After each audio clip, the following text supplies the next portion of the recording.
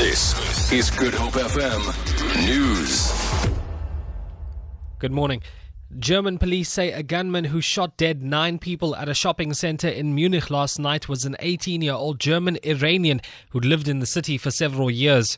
The Munich police chief, Hubertus André, says the man was acting alone and wasn't previously known to the authorities. He says the attacker appeared to have killed himself.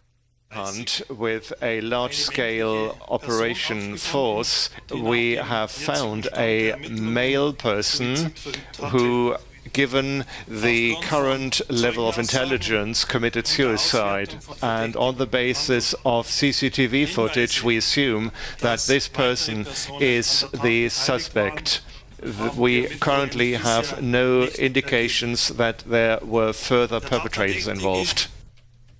The Western Cape Education Department says it has noted a significant spike in the past few months in the number of children who are dependent on the school feeding scheme. Close to 500,000 learners are fed on a daily basis through the initiative in the province alone. Since March this year, close to 5,000 additional children are dependent on the scheme. The department's Jessica Shalver says it spends more than 300 million rand on feeding hungry learners. It is of concern to the WCD. Learners cannot learn on an empty stomach. We therefore provide 2 meals a day, one in the morning and one in the afternoon.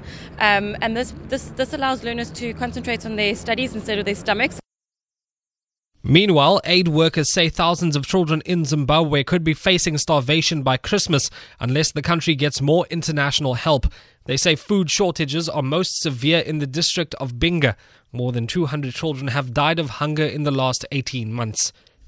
Solidarity lawyer Stephen Budlander has argued that the SABC's rule that employees can only speak to the media if the CEO gives them permission is a violation of their rights.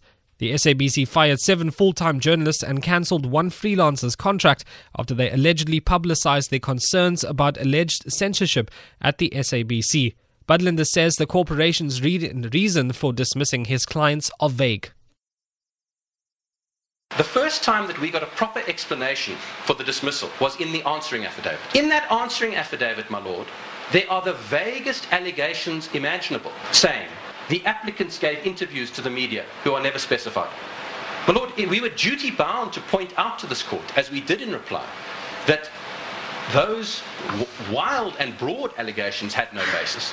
And so my clients were perfectly entitled to put that up in reply.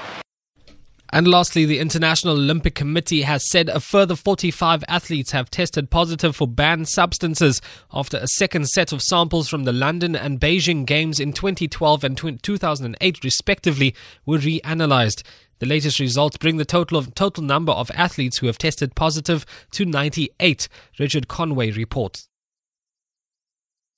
In a second wave of this reanalysis, from 2008, 30 adverse findings, 23 were medalists, they say, from them, and it involves 4 sports and 8 different National Olympic Committees, 8 different countries. From London 2012, it's 15 athletes, 2 different sports, and 9 National Olympic Committees there as well. For Good Hope FM News, I'm Hendrik Peterson.